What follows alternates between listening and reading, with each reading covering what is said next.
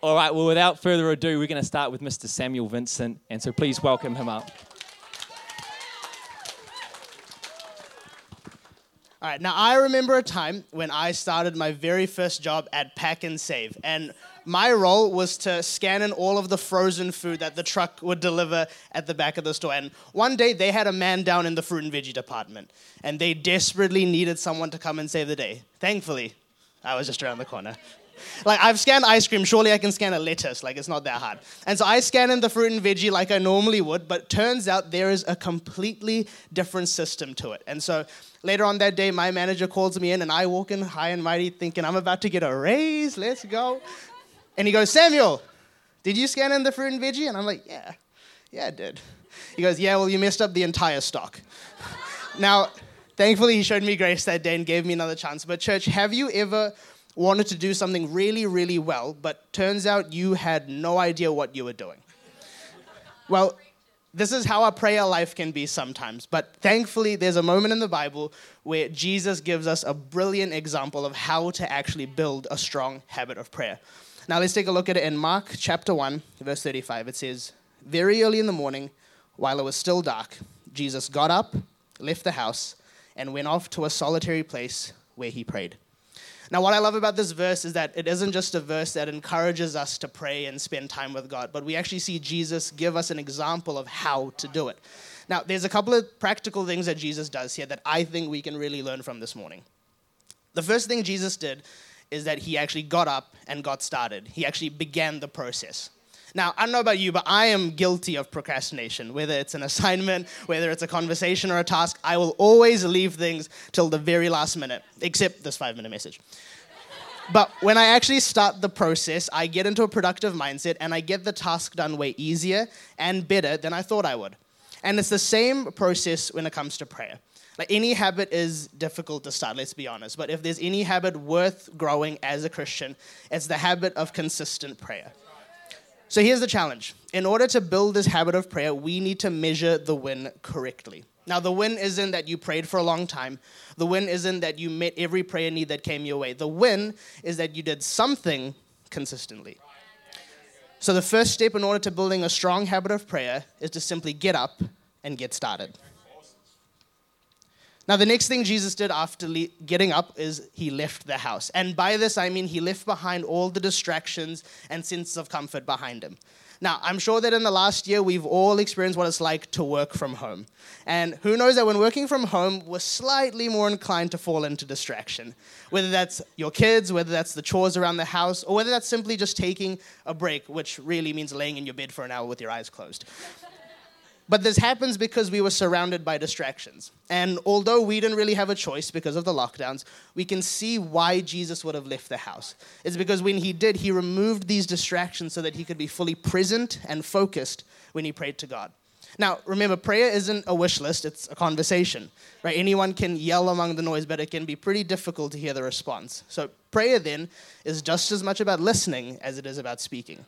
Now, it might not be super realistic for you to actually leave your house, but even having a designated space in your home where those distractions aren't around can really help you build this habit of prayer. And the third and potentially most important thing Jesus did was that he moved to a solitary place. Now, in this instance, he may have gone to a physical location, yes, but there's something to be said about being mentally focused before God. Think of it like how you would study for an exam, right? You'd remove all the distractions, you'd set up your desk nice and tidy, but you'd still lack the focus to actually study. You'd end up on a YouTube rabbit hole or something, right? You remove all these distractions, yet you still can't seem to focus on the task at hand. It's because you haven't made yourself available to the task at hand. And it's the same with prayer. It's about approaching prayer as part of our relationship with God rather than one of the many tasks that we need to get done. It's like when you're having a conversation with someone, and they may be there physically, but you fully know they conked out 5 minutes ago and they're not listening to a word you're saying. It's like that with prayer. It doesn't matter if we get up or if we find a place. If we're not present with God, our time with him lacks intimacy and meaning. Jesus was extremely intentional in all that he did, and he is our best example. And if this is how he approached prayer, then we have to believe that it's good for us to approach it this way too. See, prayer is one of the biggest tools that God's given us, and it's our job to develop this habit by using these practical steps. To get up and get started, to leave the distractions behind and have a designated space, and to be fully determined, to be fully present so that we can hear what God is saying to us. God bless you, church.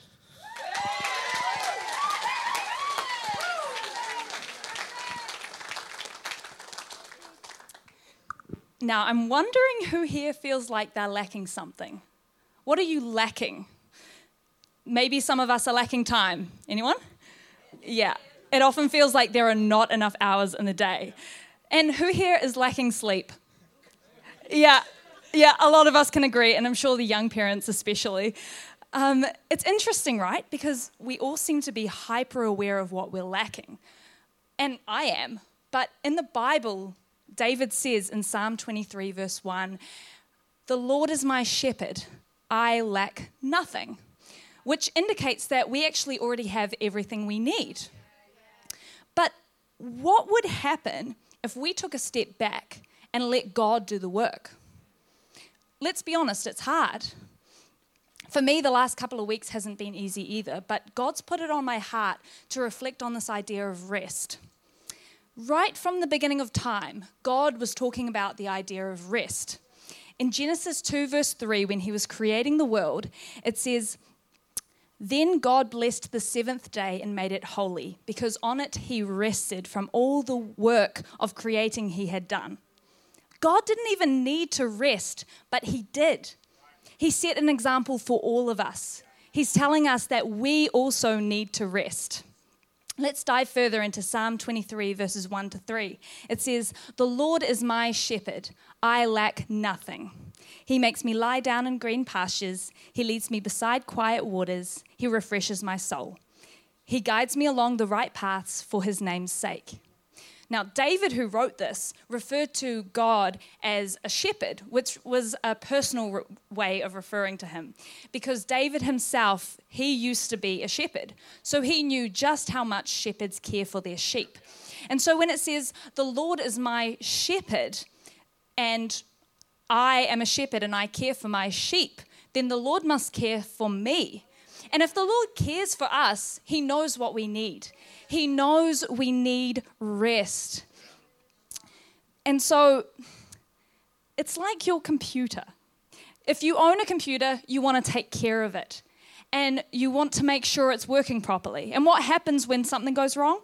The first solution is you try to restart it. So it stops, pauses, and then starts again. See, we're like our computers.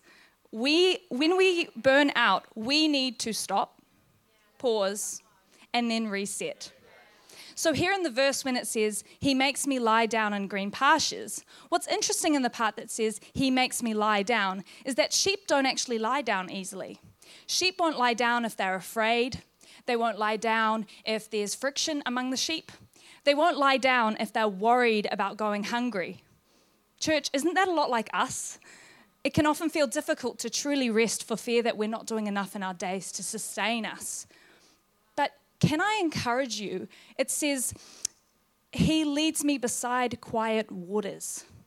It's through God that we find true rest. It's in those quiet moments that he can speak volumes to our situations and to refresh our souls. But it may feel difficult to find those moments of rest in your week. But God commanded us to rest for a reason. In Exodus, when they were commanded to remember the Sabbath day, it meant that for 6 days the Israelites would work, and on the 7th day they would stop work. And this meant that the Israelites, they needed to have faith. They needed faith that God would work for them, that God would provide for them on those days that they wouldn't work. And then furthermore, in Leviticus, God commanded the Israelites to sow and harvest their fields for 6 years. And then on that 7th year, they would give the land a year of rest. And what's interesting about this is not only did the Israelites need faith that God would provide for them in that year, they would also, what would be interesting about the land is that it would be more fruitful in that year for the next 6 years. So living a life of faith also means living a life of rest. Church, can I encourage you this week to have faith that God can do amazing things in those moments of rest? And it doesn't have to be conventional either. For me, I love to turn all music and sounds off in my car when I'm driving on my long commute to the North Shore. And for you, it might be a quiet prayer on your lunch break or a nice, peaceful walk on a Saturday afternoon. So this week, can you find ways to rest in God?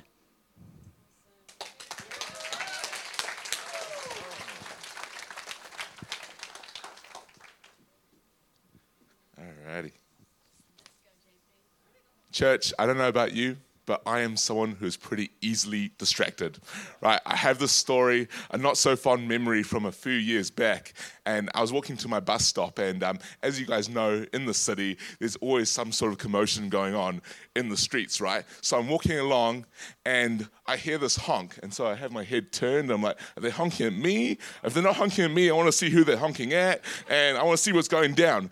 This wouldn't have been such a silly idea if I had stopped walking, but I hadn't stopped walking, and I was looking there, I wasn't looking where I was going. Before I know it, I turned my head back, smack bang, straight into a pole. It was straight out of a cartoon. I do a 360-degree turn, there were stars circling my head. It sure felt like it.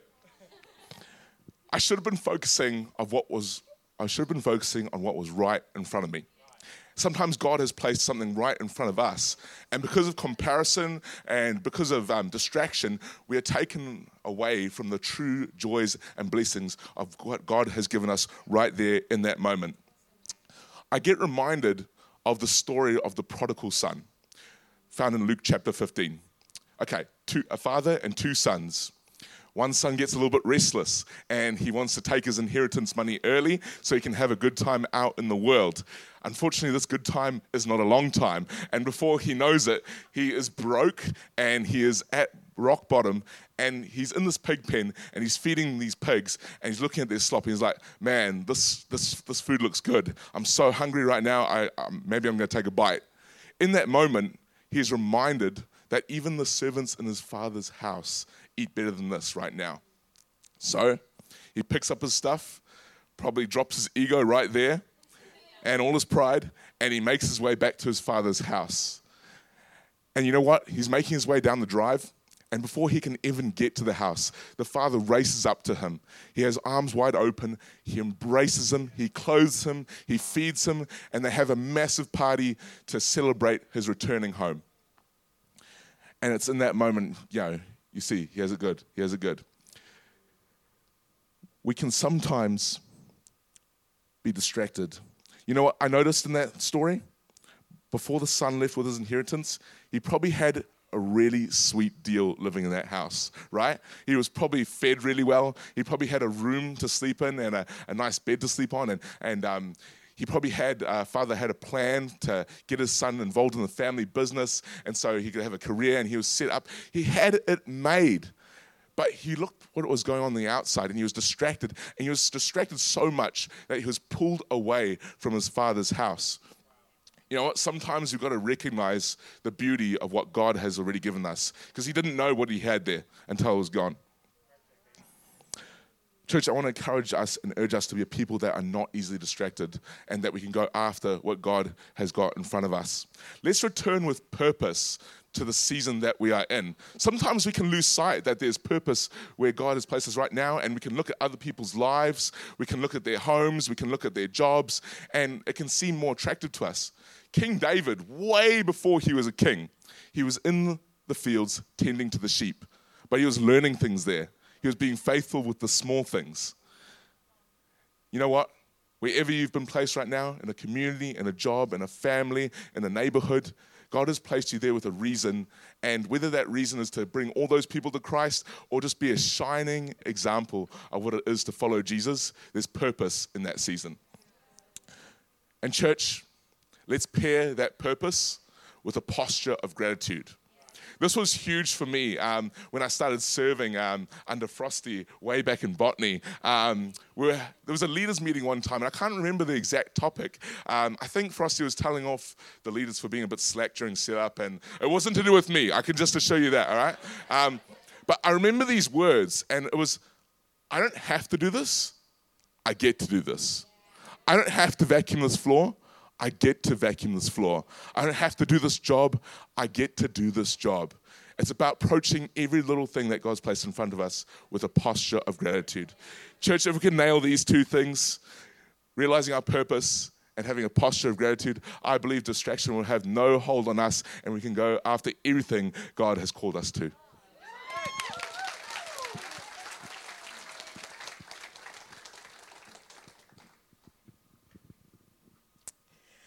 I'm so excited to share with you today what God's been teaching me about what we see isn't the same as what God sees.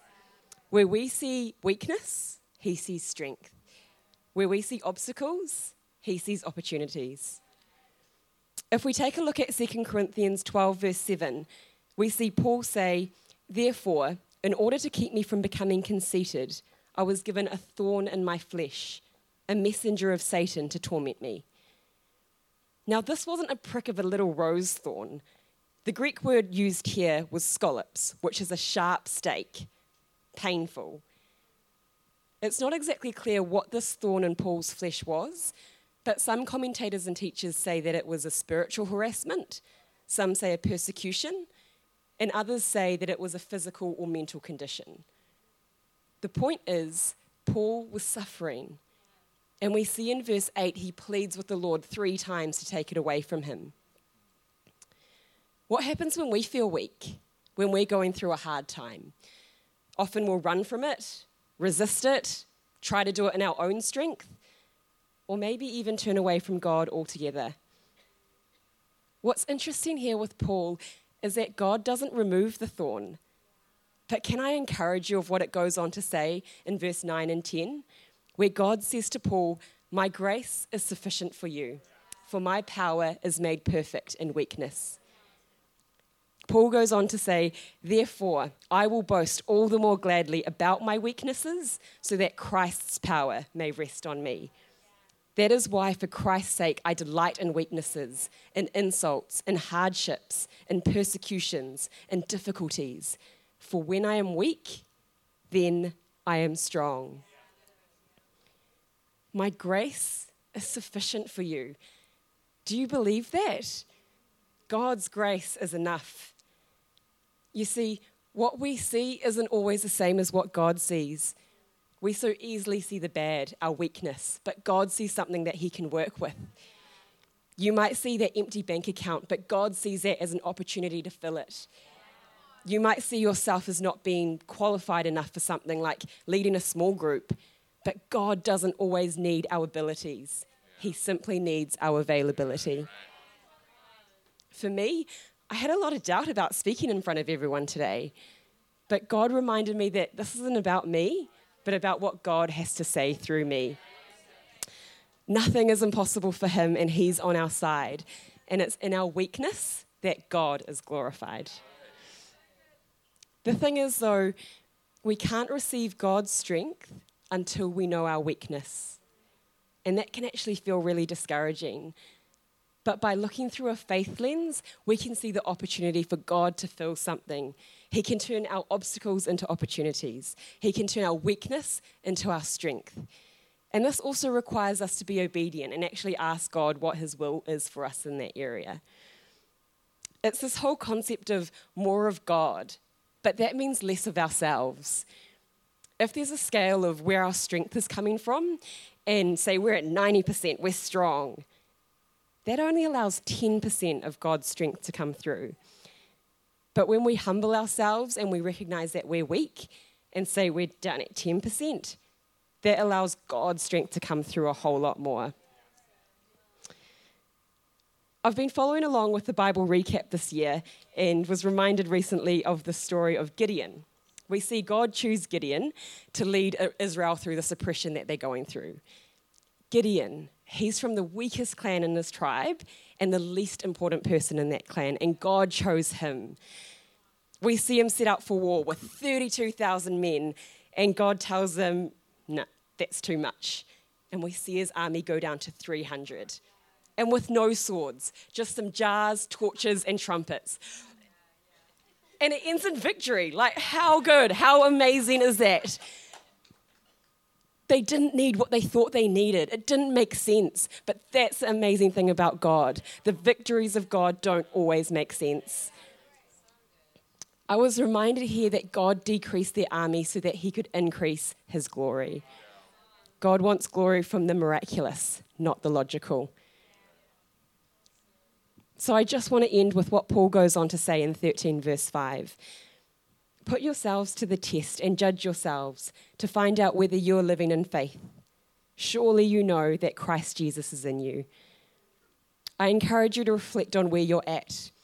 When you look at your weakness, what do you see? Do you see how much you lack?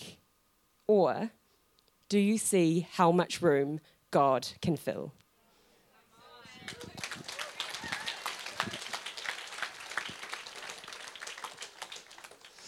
Well, good morning, church. It's good to be here. You know, they say the strongest runner races last. Eh? But they got their money on the wrong horse this morning. These guys were fantastic, eh? And they've set the bar high. And so if you just lower your expectation by about half, I think we'll be all right, okay? We'll get through this. And so let's just dive straight in because time is of the essence this morning. We're going to be looking at John 15, 1-8. It's up on the screen. Just follow it with me. It says this: I am the true vine, and my Father is the gardener. He cuts off every branch in me that bears no fruit, while every branch that does bear fruit, he prunes so that it will be even more fruitful. You're already clean because of the word I've spoken to you. Remain in me as I also remain in you. No branch can bear fruit by itself. It must remain in the vine. Neither can you bear fruit unless you remain in me. I am the vine, you are the branches. If you remain in me and I in you, you will bear much fruit. Apart from me, you can do nothing. If you do not remain in me, you're like a branch that is thrown away and withers, and such branches are picked up, thrown into the fire, and burned. And so we're going to be talking this morning about bearing fruit and how that's connected to faith.